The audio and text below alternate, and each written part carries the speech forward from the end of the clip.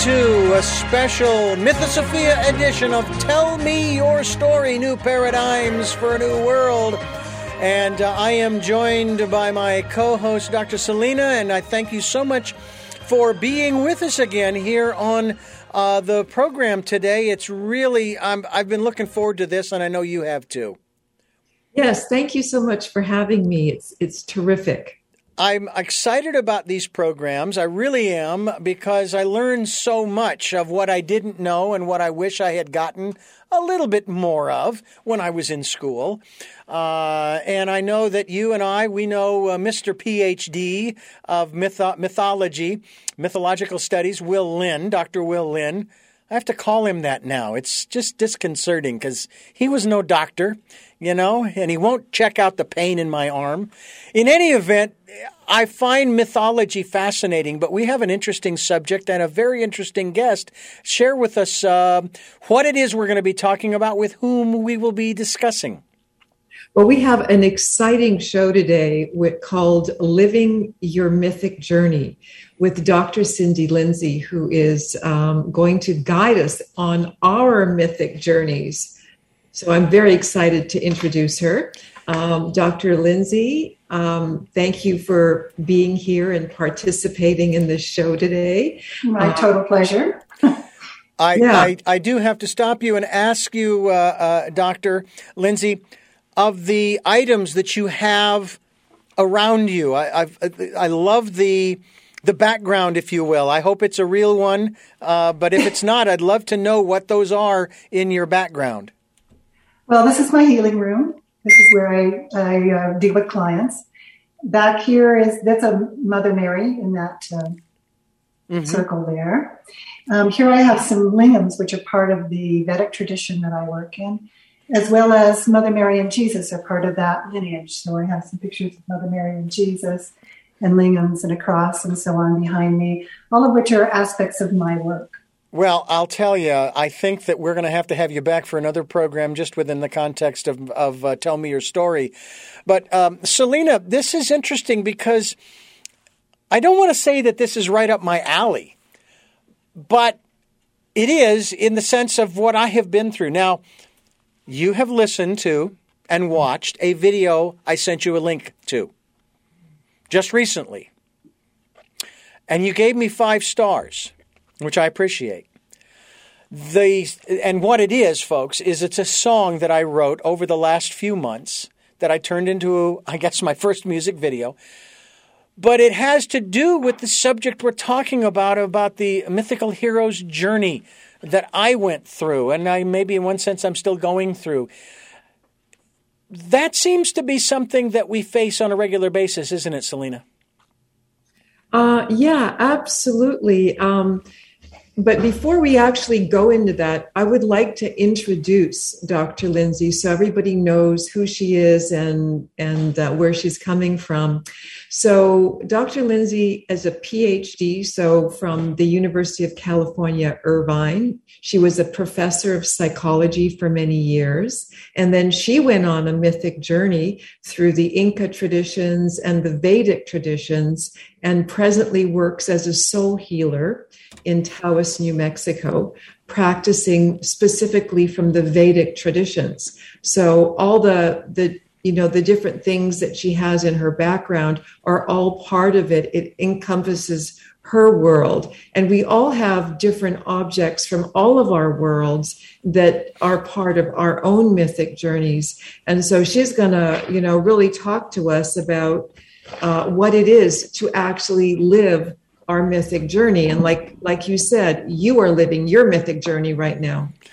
And Dr. Lindsay, I would say that from my own personal experience, living one's mythic journey is not always easy. Absolutely right there. In fact, it's trying to take a much higher perspective on the life that we're living. Because we're living in a world in which there are daily events and things that hurt us and things that happened in our childhood and he says this and she says that, and we get all caught up in that, and that actually is the greater suffering from this perspective. But it's hard to pull out of that and come into an understanding of what we're doing here as a journey of the soul, as a larger consciousness state of the real meaning and the real purpose of our lives. And when we get into that state, it actually reduces that suffering. But making the leap there, that's the trick. How do you get there? And what does it mean once you're there? How do you hold on to that? How do you address your life from that place that releases the suffering of everyday life and gives it a much greater purpose and meaning? So that's really what we're talking about when we're talking about living the mythic journey, is to really understand, well, from my perspective, that we are all particles of God. We are not separate from one another. We are not separate from God. And in fact, in the Vedic tradition, we are particles of God trying to know herself. So we are instruments of a larger divine, and that we hold within us a God within, or, it could be any religion, the higher self, a spiritual sense, your soul. We have a light inside of us that if we use that to flash as a flashlight on our reality changes. Because we're not just bodies here who happen to have a soul. Mm-hmm.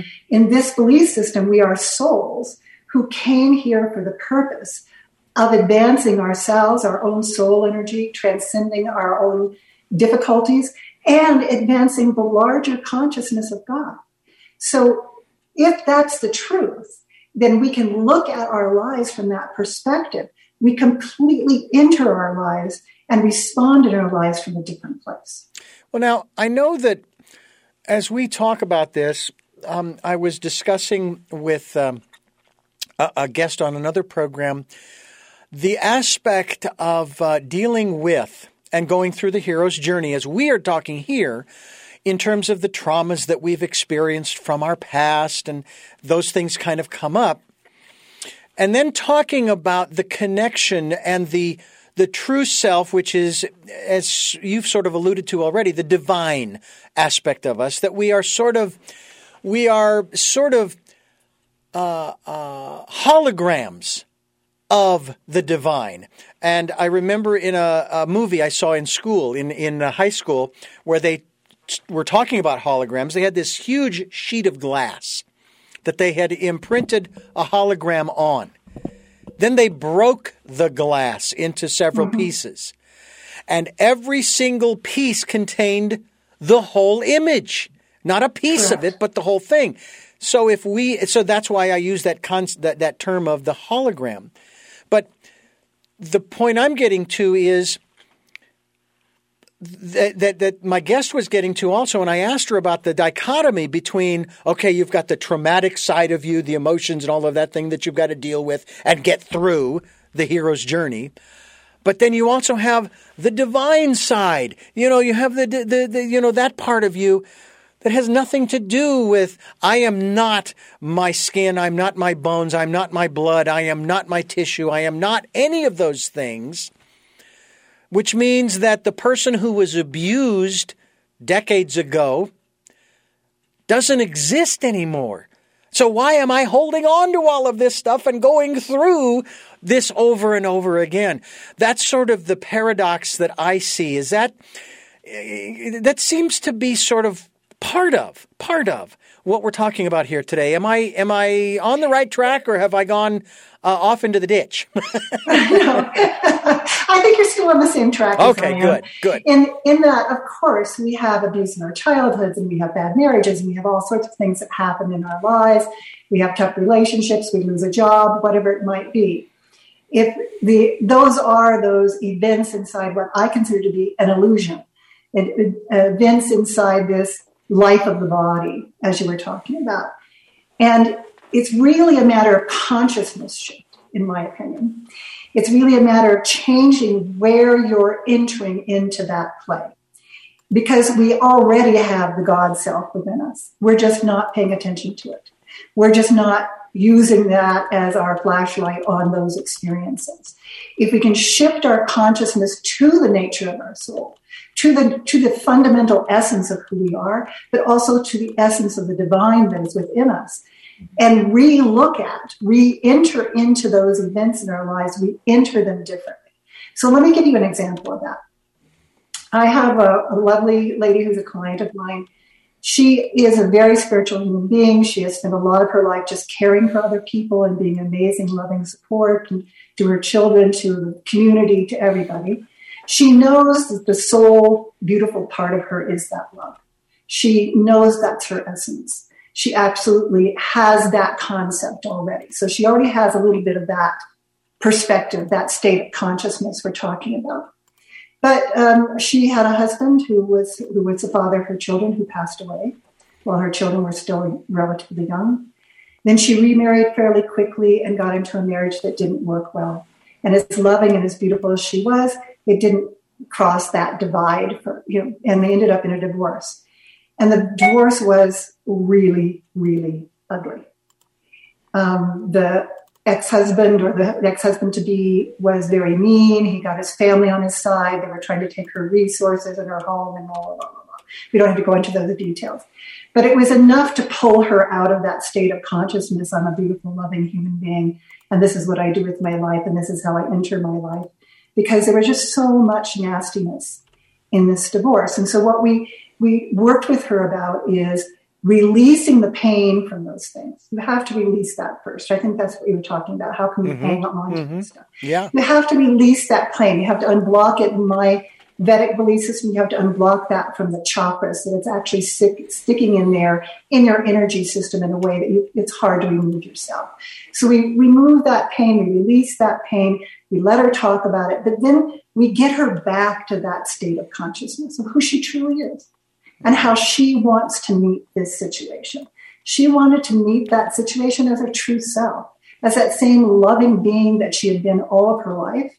And even if this was the nastiest thing she'd ever encountered, second only to the death of the first husband, she wanted to meet it from that state of love.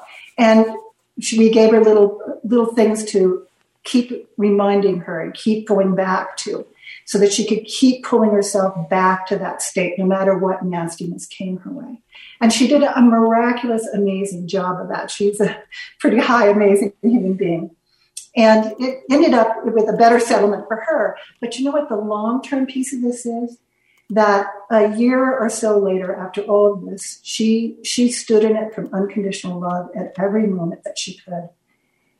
She met a man a year later who now 8 or 10 years later, I can't even remember how long it's been, they're still together. It's a beautiful, loving relationship. She gets as much love back in that relationship as she gives out, which is saying a lot about this woman.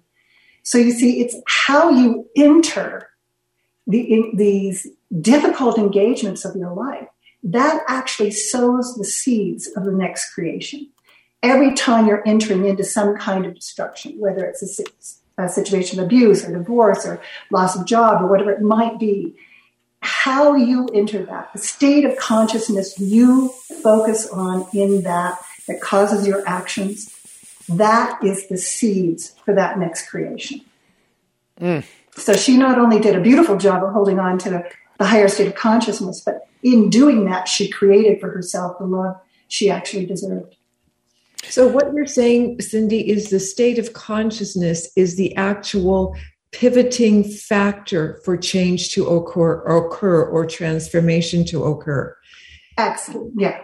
Can you speak more about that and talk about your own personal experience as well? Sure. Well, first of all, maybe we should define consciousness a little, because it's something everybody says and nobody seems to know exactly what they're talking about. And there are lots of different definitions. There's definitions in Webster's, like be awake and aware. And then there's also definitions from psychology, which have to do more with self-awareness. And there's even definitions inside physics and medicine nowadays. So what are we really talking about as consciousness? I really like like in the 70s, I think this is the first time I ever heard about it from Rupert Sheldrake, the notion that there is a larger field of energy that is guiding our actions and interactions, that is a template, that is a map for how we behave. And that larger field of energy we are inputting to and we're receiving from. And that's one kind of definition of consciousness. And then, of course, we have these amazing debates between David Bohm, who's a noted physicist, and Krishnamurti, who is an amazing spiritual master. And they go back and forth on what is the state of consciousness. And they come up with the same notion that there are fields of energy that are guiding principles to our viewing, understanding, relating, interacting in our world that we tap into. And that there are lower states of consciousness, like the consciousness of greed and anger and fear. And there are higher states of consciousness, the highest being the state of our own souls and the state of the great soul of all things of God. So that's the kind of consciousness shift we're talking about. We're talking about reaching that state of a larger field of energy that we're using the word God for today, which could also be Atman or soul or higher self. But we're reaching a state of consciousness that is an overarching guide to our reality. That it's not just our personal awareness anymore. It is a larger field of energy from which we draw our personal awareness. So that shift, that's the essential shift into the state of consciousness which is connected to a larger whole that is of God or the higher self or the soul or however you wish to name it. You're listening to Tell Me Your Story, New Paradigms for a New World. This is the Mythosophia edition. I'm Richard Dugan, along with Dr. Selena Matthews, and we're talking with Dr. Cindy Lindsay, and we're talking about the mythical heroes, the mythology of the hero's journey here on Tell Me Your Story, New Paradigms for a New World. And I'm thankful that we are here talking about this because it seems as though both doctors, if you will, Selena and Cindy, that many more people have sort of been thrust into the hero's journey than we ever would have thought in the era in which we are living. And I refer to that era as the COVID era. You know, that's something that we're dealing with right now. Well, no question about that. Well, in fact, my belief system is that we're all on the hero's journey at all times. But we're just most more aware of it when there's a lot of difficulty, confusion, negativity, animosity going on around us, when there's fear, when there's things that seem to threaten our lives. All of these things are happening now in this COVID era as you're talking about it. Mm-hmm. So I think it just becomes more acute. It becomes more, we're more aware that we are marching through something, that we need a greater state of consciousness to understand, to deal with, and to make it through. How do we do that, though? I mean, how do we make it through? Okay, so let me give you my own example. This is an example about going through cancer. I spent the last couple of years with breast cancer and going through that whole, as anybody who's been on a cancer journey knows, oh my gosh, the difficulty, the pain, the doctors, the tests, the things that are supposed to cure you, the 1,000 fears that are there, and the surgeries and all of that can really pull you out of a divine state of consciousness and just into suffering or just trying to make it through those experiences. I'm fine now, so let nobody write in wondering if I'm okay. I'm fine now. I'm cancer-free. But at the beginning of my journey there through cancer, which is one of those difficult things in the world, that you have to meet, I was asleep. I actually thought I had consciousness of no way about cancer. Nobody in my family had ever had cancer. I didn't have any genes of cancer. I wasn't doing self-breast exams. Not even in my thoughts was any notion of cancer. But one night I was asleep, and in a dream, I heard a voice say to me, put your hand on your left breast. And I immediately woke up from this dream. And that's one of the ways you can tell when it's a soul-related dream or a numinous dream, is that you have this very clear notion, and oftentimes you will wake up after it. So I received that message, and immediately, knowing that that was an important message, I reached over and placed my hand on my left breast, and there was a humongous lump in there. I don't know how I've ever missed it before. It was so huge. How could this possibly be?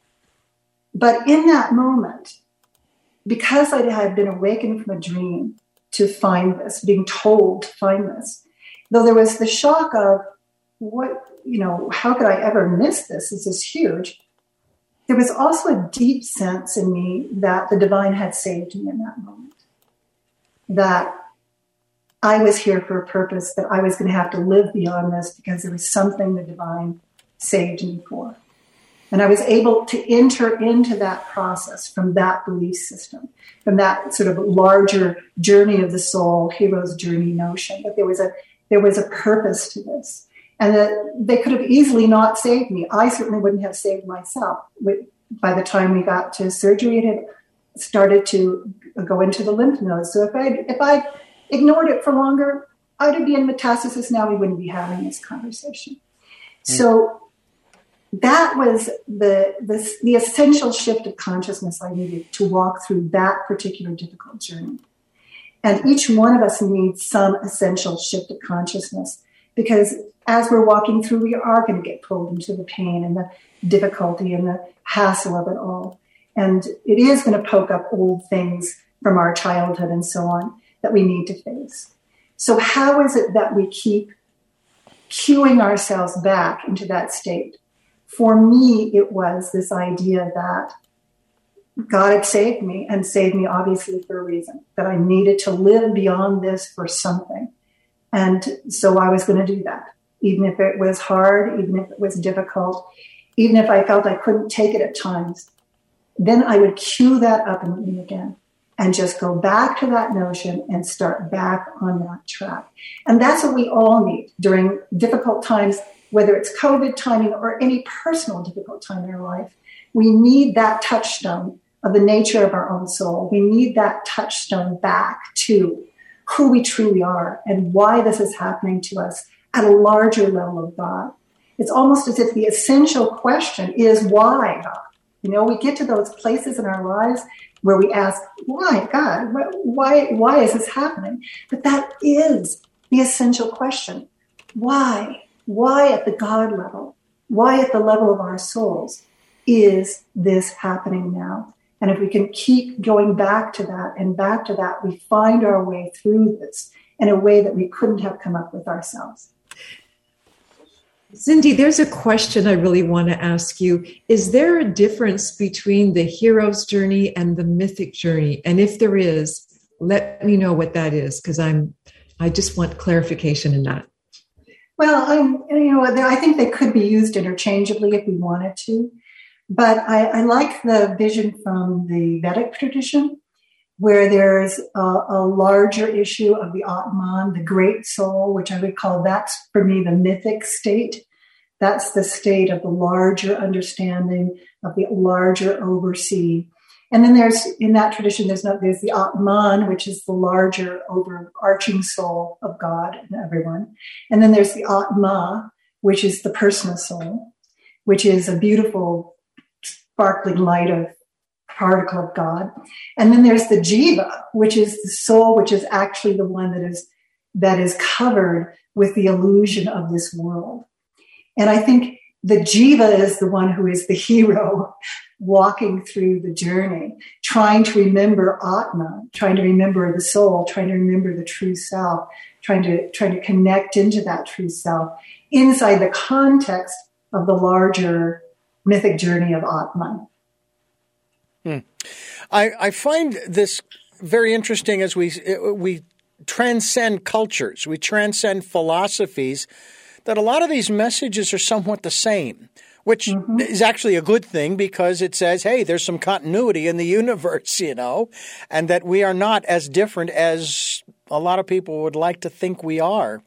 I've often said it, Dr. Lindsay, that we all experience exactly the same emotions.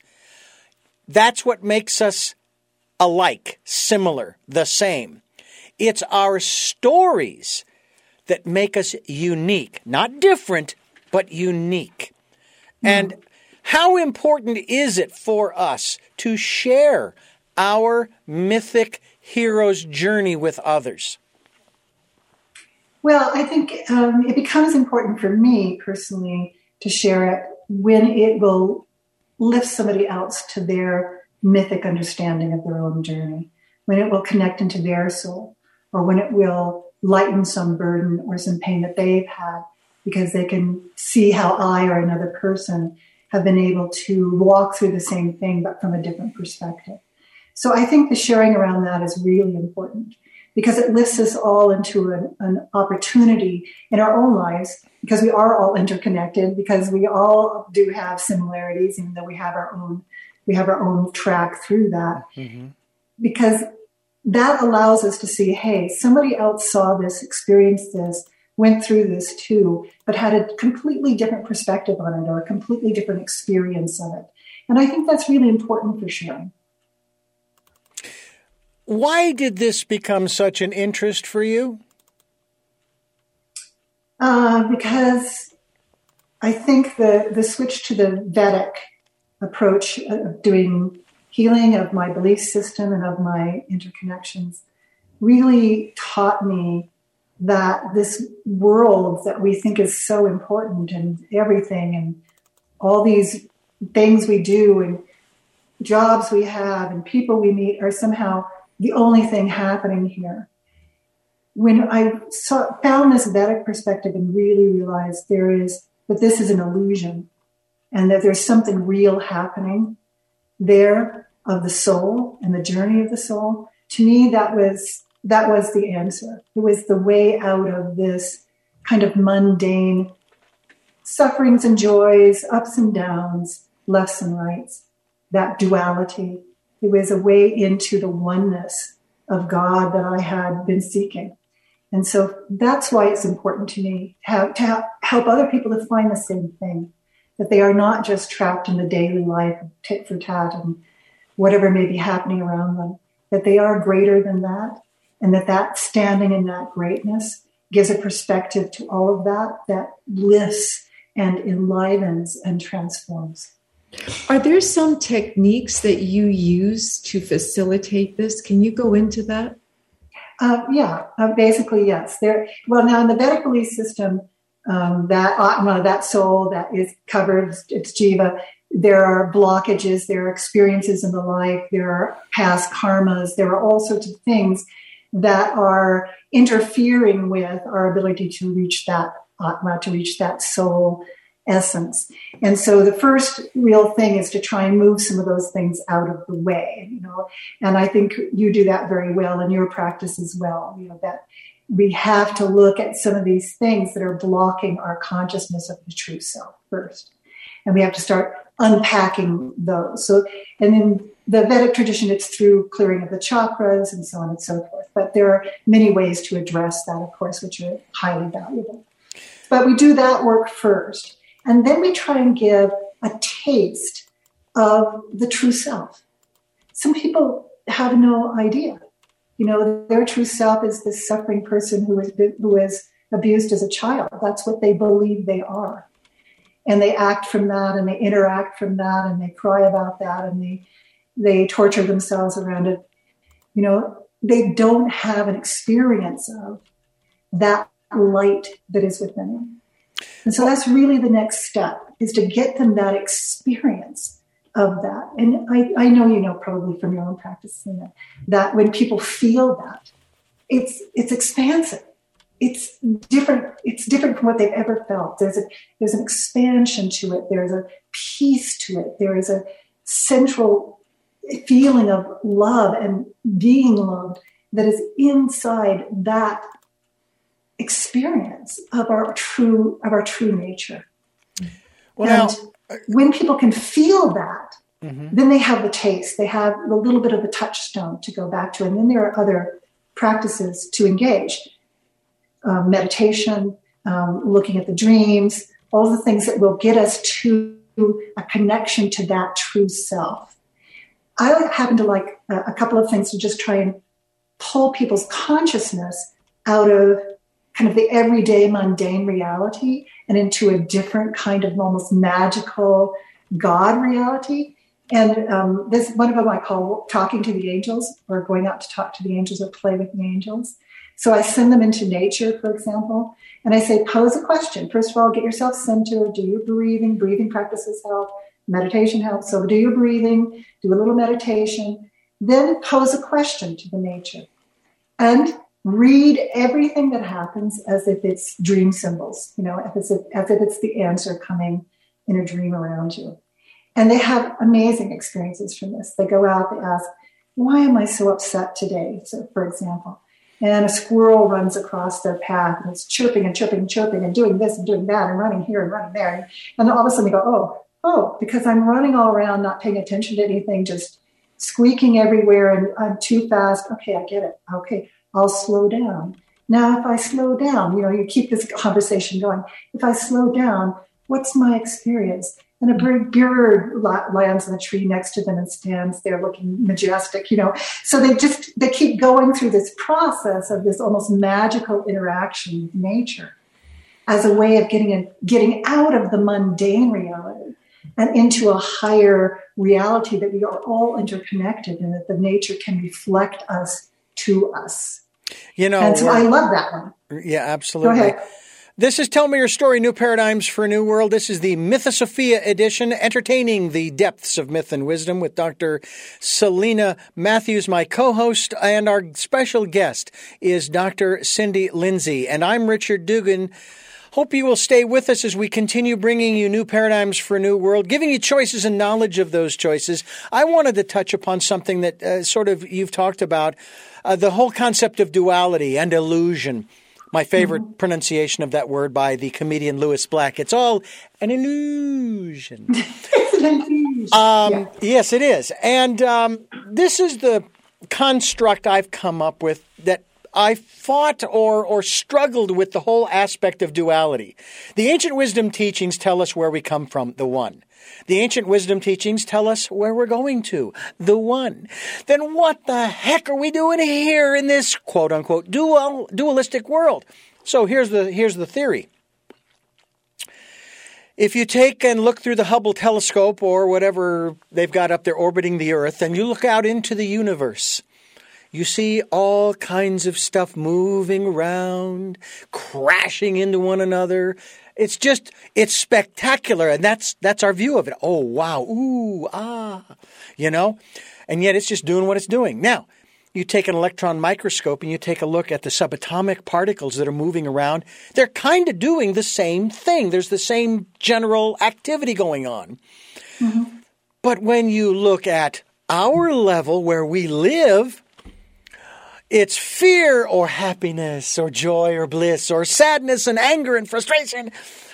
And the thought that came to me was, as I said just a moment ago, the universe is doing what it's doing out there. There's no judgment.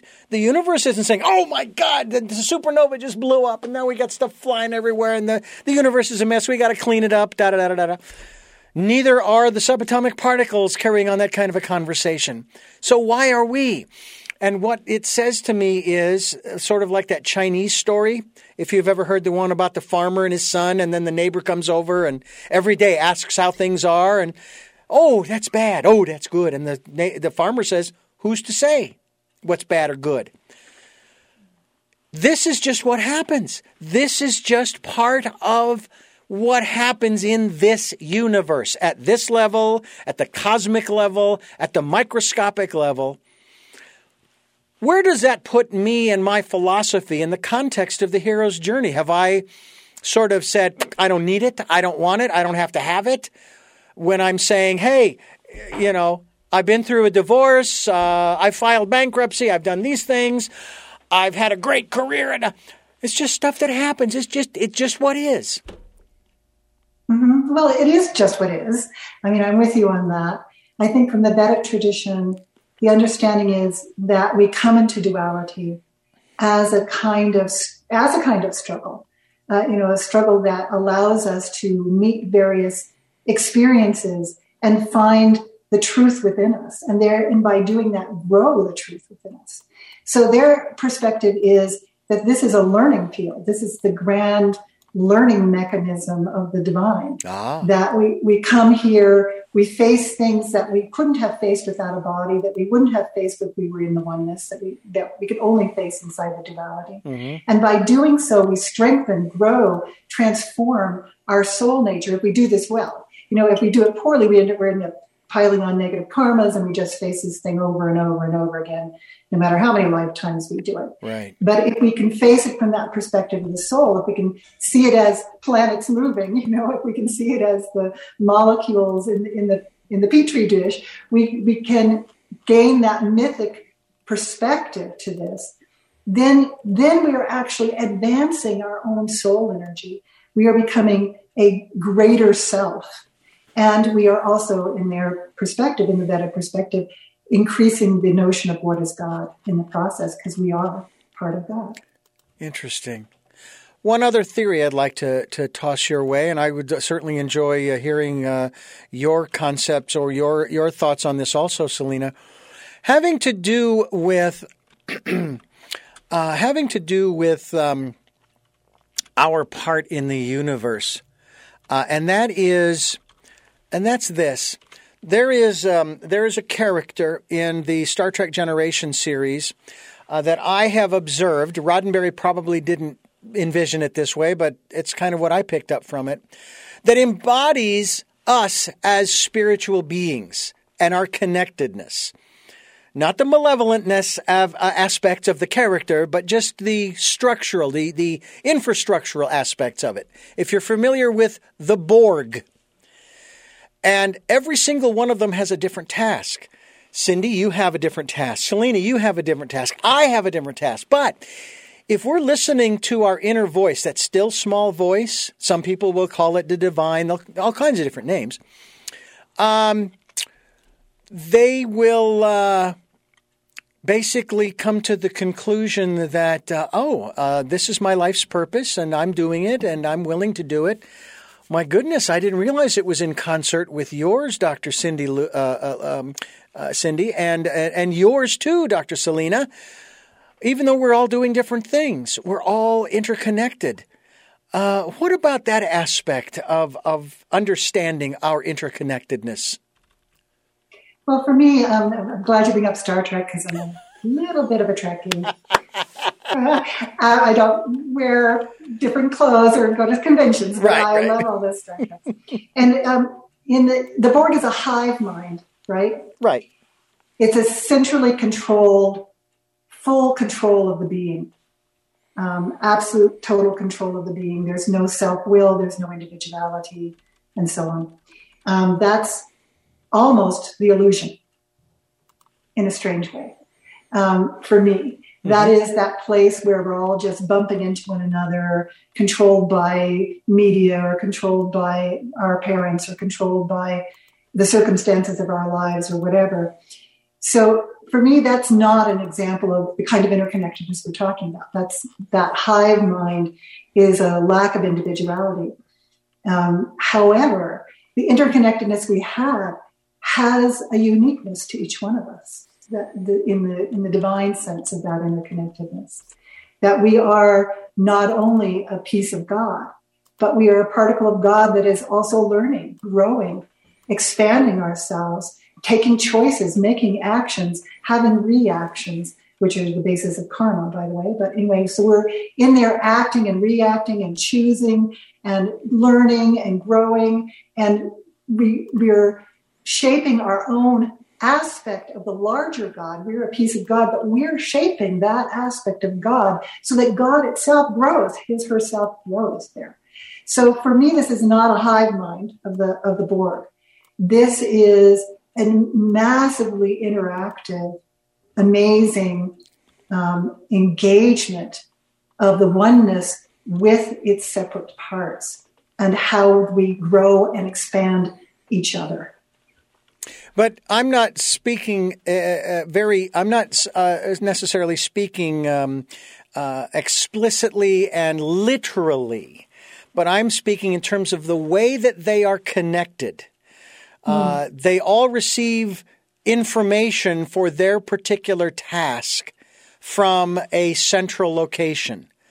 Mm-hmm. And there are those who also believe, and I'm trying to remember who it was, the philosopher or psychologist, psychiatrist, what have you, who said that there is only one mind in the universe and that we're all connected to it. Well, the Vedic wouldn't call it mind, because mind is a very different structure for them. But if we're talking about having one higher state of consciousness, one ultimate oneness, I think there's an agreement there. Okay. Yeah. Interesting. Selena. Yes. Your thoughts on this aspect of our interconnectedness. I'm sure you've seen other television programs aside from Star Trek, which I'm also a big fan of. I started watching the Next Generation series as our modern day mythology, as it was described to me by a good friend of mine. And there have been movies and television shows where it shows, let's say, 3 or 4 different stories that are totally independent of one another. But as you go further into the episode or the movie, all of a sudden they start to intersect one after another. And that's kind of like how our lives are. We have no clue as who we're going to come across. I'm just so fascinated, intrigued, and excited by this interaction with the 3 of us here on this program. And who would have thought? Yeah. Who would have thought? But here we are. I love, I think the process that we go through of engaging with each other every day is co-creating our lives. And in this way, we've co-created this trinity, that the 3 of us that are speaking. And this is going to then affect a lot of other people that are going to view this. So in a small way, this little grouping is going to have a great effect on a lot of people. And Richard, in your work, you have a lot of you affect a lot of people all the time. So I think that, our little drop is a drop, what Cindy refers to, it's a drop, and these drops further and they make a pond eventually. Mm-hmm. So that's what I think. Yeah. But I want to go somewhere else. You know what I want to go to? I want to go to the mythic journey of this country. Oh, very good. And this country is on a mythic journey. And I know that there is a myth that Dr. Lindsay wanted to talk about that is from the Vedic tradition that represents exactly what we are going through. Nothing is new in the universe. So, Dr. Lindsay, can you talk about that myth? Yeah, it's the Mahabharata, and that included in that is the Bhagavad Gita, and some people may have heard of both of these. Mahabharata is a very long, they consider it a history rather than a myth, but a very, very long magical story of the nature of humankind. And it centers on 2 families, the Pandavas and Kauravas. And they're actually related. So there's that interrelationship thing that we were just talking about. They're two families, but they're the same family. And they're actually warring over the control of the kingdom. So hello, where are we now? We are this family of man, but we are separate families warring over control over one thing or another thing. And it's a huge and amazing tome. It's written in slokas, and it's in verse. It's a poem. It's probably the longest poem in history, and we don't normally engage it as the poem form, most of us, because we don't read Sanskrit. We usually engage it as a novelized form or something else, or translated. But it has all sorts of twists and turns, and the whole thing is absolutely fabulous. I totally recommend it for people. We're going to take a tiny, itsy-bitsy slice out of it today to talk about this relationship to where we're at in our timing now. But there are Sanskrit scholars and Vedic scholars and all sorts of huge people who have done amazing work at translating this and talking about it. I recommend all of that. Please excuse my shortcut to get to where we want to go. But inside this story, there are the Pandavas, who are in general connected to light and goodness and happiness. And there are the Kauravas, who are more into greed and anger and submission and things like this. So we have our good guys and our bad guys in this story. And one of the sons of the Pandavas is called Arjuna. And Arjuna was grown up as a warrior. He was taught the ways of war since the very beginning of his life. He's the greatest archer in the land. This is his sole purpose. This is his dharma, to be a warrior. This is what he grew up for and what he stands for. So that at some point in time during this long tome, after many things have happened, the two families end up in a war, in a large war. And it is at the beginning of that war that Krishna, who is the God image in this long poem, is there, and he's helping the good guys. And that's actually an interesting part of the story. And at some point, Krishna gives the two warring sides before the war begins, gives them a choice. One side can have him, can have God on their side, and the other one can have all of his chariots and arrows and weapons and so on. And of course, our Pandavas, our good guys, choose having God or Krishna on their side.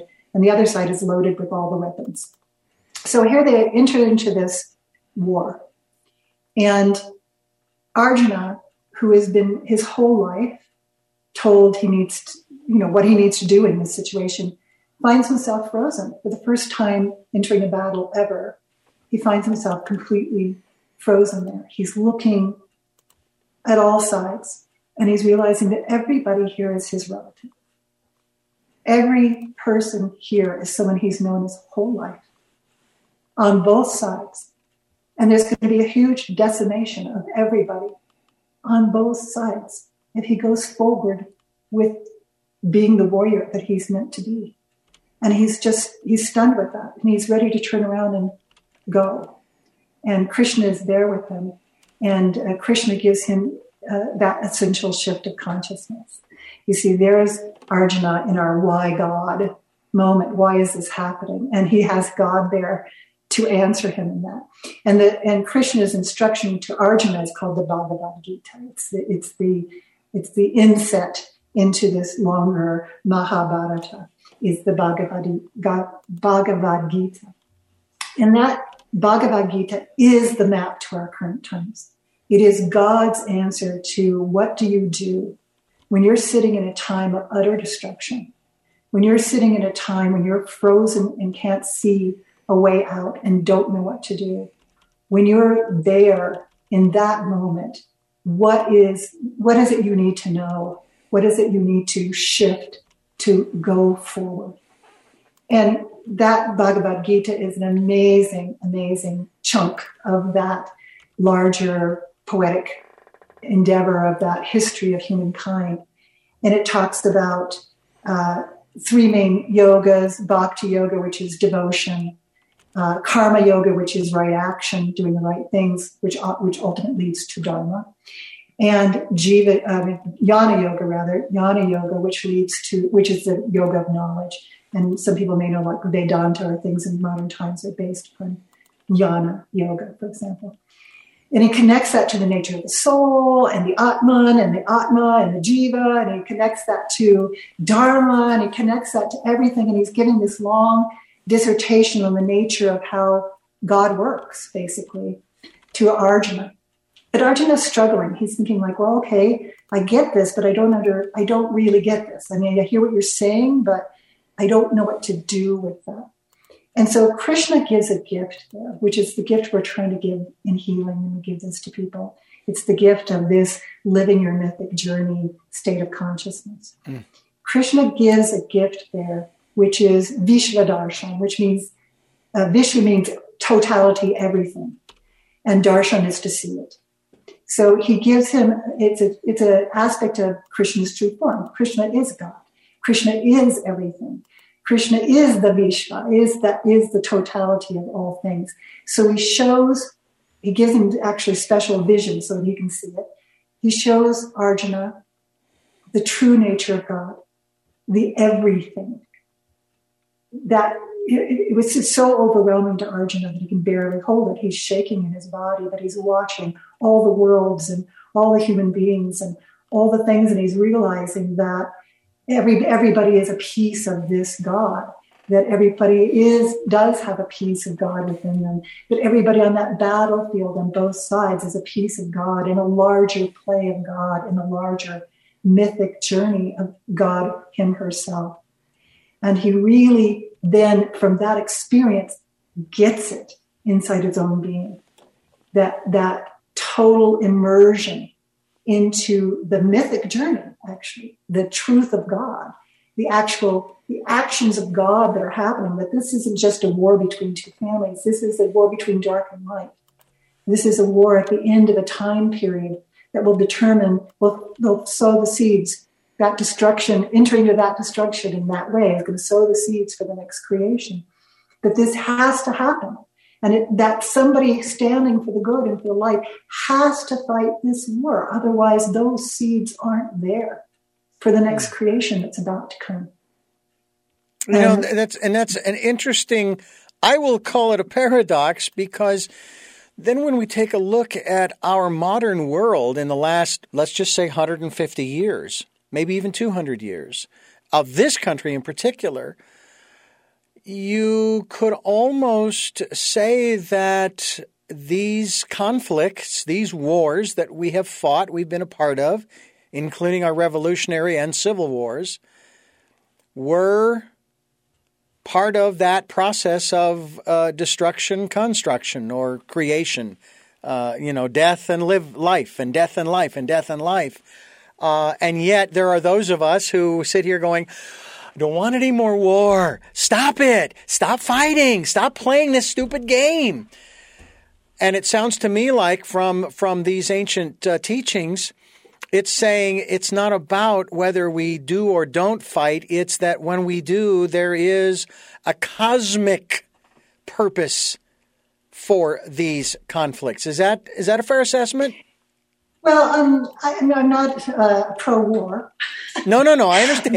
but I know you don't think I am.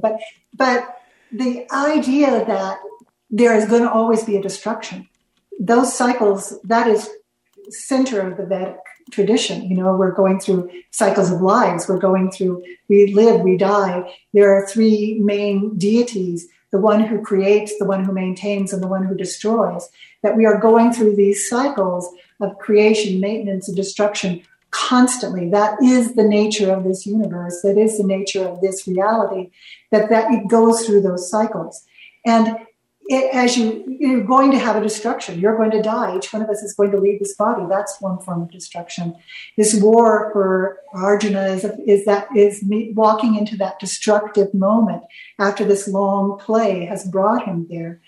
There will be a destruction. There'll be a destruction whether we want to have it be a destruction or not. And how we enter into that destruction, how we meet it from the state of our souls, from the state of our connection or devotion to God, from the state of our right action, from the state of our knowledge of the truth of all things, those three yogas, how we enter into that destruction changes the next creation. So if we really want a higher creation here, we can't just desire it into being. We have to walk into the destruction. Every destruction begets a creation. They are related. We have to walk into that destruction from a state of the higher self, of the higher soul, of the mythic journey. It sounds to me like this process is something that we have to understand, that we are going to go through it. I mean, you can't escape that from the standpoint, and whether or not we as human beings have conflicts. The universe, as I described earlier, it's in constant motion. We could be hit by a meteor or a comet in the next 5 seconds, and there's the destruction. And we didn't actually do it by the same token. Then you have to ask yourself, well, was that part of the law of attraction? Well, there is a law of attraction happening, that's for sure. What we attend to, we give energy to. But that's the whole point of attending to it at a larger level, too. Because what our attention gives energy, and our attention locks us into a state of consciousness with respect to something. Yeah. So, there's an attraction energy, but what are we attracting? That would be the best question. Dr. Cindy Lindy and my co-host, Dr. Serena Matthews, are my guests. Selena Matthews, pardon me. And we're talking about the mythology of the hero's journey. And you're listening to Tell Me Your Story, the Mythosophia edition, here on this station, on the podcast, as well as on the videocast. That's right, we're on YouTube, we're on SoundCloud, iTunes, TuneIn Radio, Spotify, Stitcher, Player FM, iHeartRadio. We're also on Amazon Music, as well as on this fine station. And you can listen to these programs by going to those locations, or I have the podcasts all set up through the players on richarddugan.com. So we hope that you will avail yourself of the Mythosophia series. Fascinating, fascinating stuff. And I love these conversations. I want to touch upon a little bit more of the hero's journey, because there are times in our lives when we're not on that journey. And sometimes, I guess, there are those who, for whatever reasons, they wish they were, I want to be the hero, and I don't know whether chauvinism, and when I say that, or not chauvinism, chivalry is what the word I want. I'm living in a paradox of sorts as a man, because on the one hand, women, and I'm sitting here speaking with, not two, but with two women, who are very independent, I'm sure, who are very self-assured, very confident in themselves and their abilities. And yet, at the same time, I sit here going, okay, my mother and father, they raised me to show courtesy and kindness, open doors, open jars, do those kinds of things. And yet, here we are in the 21st century, and boy, I don't know anymore, because if I do any of those things, I could be accused of, I don't know, toxic masculinity or any of these other things, and now I'm in a hole. Is there a mythological archetype in regards to dealing with the sexes in this respect, in terms of our ability to be able to live together without saying, no, get away. No, I can take care of this myself. You don't need to come in here. Or I love this phrase, mansplaining, that I hear, women say, you don't need to mansplain. But I get the same context or construct from women. Okay, they will say something to me, I got it, and then they want to explain it to me. I don't know what that's called, female splaining.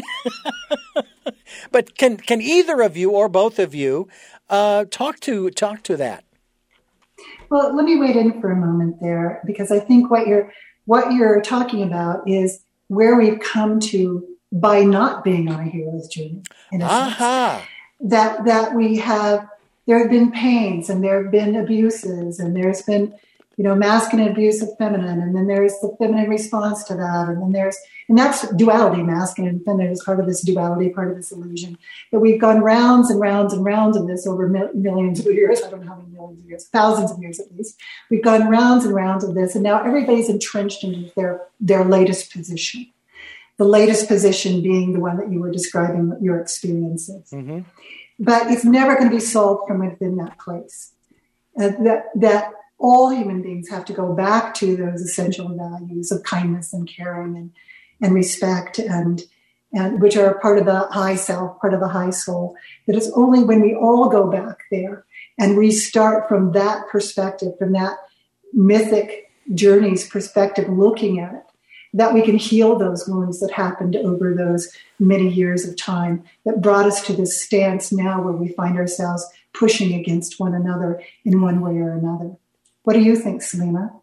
Well, I think the archetype of the masculine is the archetype of the masculine. I think there's only, there's only one archetype of the masculine. It's provide, please, and protect. And in whatever possibility it is. The problem is the culture has the wounding, the victimization of people has changed the focus from what a man should be. And because men have not been following through in the way that they should, and women have not been following through in the way that they also should be in terms of the archetype. We have a confusion, and nobody knows what the truth or how to be is. And that is where we're at. We're in a state of confusion. And I hear this every day in my practice. Nobody knows what the right thing is to do. Should I ghost? I don't want to tell them I don't want to see them again, so I just will ghost them. Like, no one can communicate their truths. We have to go back to the essential nature of truth. And that's missing in our communications with men and women. Mm. Well, I love the fact that we're communicating pretty doggone good here on this program, Tell Me Your Story, the Mythosophia edition, and I appreciate your input. I grew up with 4 sisters and a mother. My brother and I and my father were on the minority end, but it wasn't the kind of situation where, like the Supreme Court, you've got, okay, there's 5 votes over there, we get 3, we're going to lose every time. No, there was collaboration. And you know what? I can't even remember a time, and I've actually thought about this, where I ever saw my parents fighting or arguing over whatever. And I found that so fascinating. And in spite of the challenges of raising 6, I don't want to say hellions, but, some people might if they were to take a look back in my past. 1 anyway. I want to thank both of you for being a part of this program. This is fascinating. And Dr. Cindy Lindsay, I always ask my guests 3 final questions on all of the derivations of Tell Me Your Story. And this is one of 3 at the present time, which is kind of cool. And I will ask you those questions as soon as I tell you, the listener and the viewer, that we're here Sundays at 7 a.m. and 7 p.m., Monday mornings at 1 a.m., and then we are also here for a special edition of Tell Me Your Story at 9 a.m. on Wednesdays. Don't miss it. We also encourage you to listen live at those times at richarddugan.com. We have a listen live link. We are streaming. The podcasts are on SoundCloud, iTunes, TuneIn Radio, Spotify, Stitcher, Player FM, Blueberry, as well as iHeart and Amazon Music and many other locations on the internet. And you can watch these interviews at YouTube. Tell Me Your Story and Richard Dugan. Just look for the guy with the hat, okay? There is another Tell Me Your Story channel, but that's not me. I hope that you will do that, and I hope that you will also consider supporting us financially. We have a PayPal account. It's there for your security as well as ours, and we thank you so much for supporting us, those of you who have, and those of you who will. Thank you, thank you, thank you. We also ask that you participate in the Decade of Perfect Vision, the 2020s, where we encourage you to go within. This is an area we didn't really talk about in this particular program, about our intuition, about that still small voice, although I suppose we did in a sense, Dr. Lindsay, in terms of sort of that consciousness that we're trying to raise and so forth. So there was a bit of a connection there. So I hope that you folks will do that. I hope that you will take that time. And one of my guests said, even if you just do it for 60 seconds, okay, just 60 seconds, that's all you need. So do it. Take the time to do it, okay? So to my guest, Dr. Cindy Lindsay, I want to, again, thank you for joining us and giving us so much time. And for my first of 3 questions, the first is, who is Cindy Lindsay? I'm a piece of God trying to discover that within myself. What is it that you hope to or want to achieve through the work that you're doing now? For everyone to feel that inside themselves. For every person to be touched at that place of light within them. For everyone to have that experience. For everyone to hold that as the truth of themselves and walk in this world from that place. And finally, what is your life's purpose? I'm here as healer and teacher. I'm here as aspirant and learner. But I'm also here to convey that to others in some way. I think that's my purpose. Well, Dr. Lindsay, thank you again for joining us here on the program. And Dr. Selena Matthews, thank you for joining me again as co-host. I really hope that we get a chance to do these again and do more of them. These I'm getting used to the idea of having a co-host. It's actually kind of fun to have other questions from a different mind on the program. Great to be here. Thank you. And I thank you for listening to and watching Tell Me Your Story, New Paradigms for a New World. We are giving you choices and knowledge of those choices to help make your dreams come true. And until our next broadcast, podcast, videocast, love to Lal.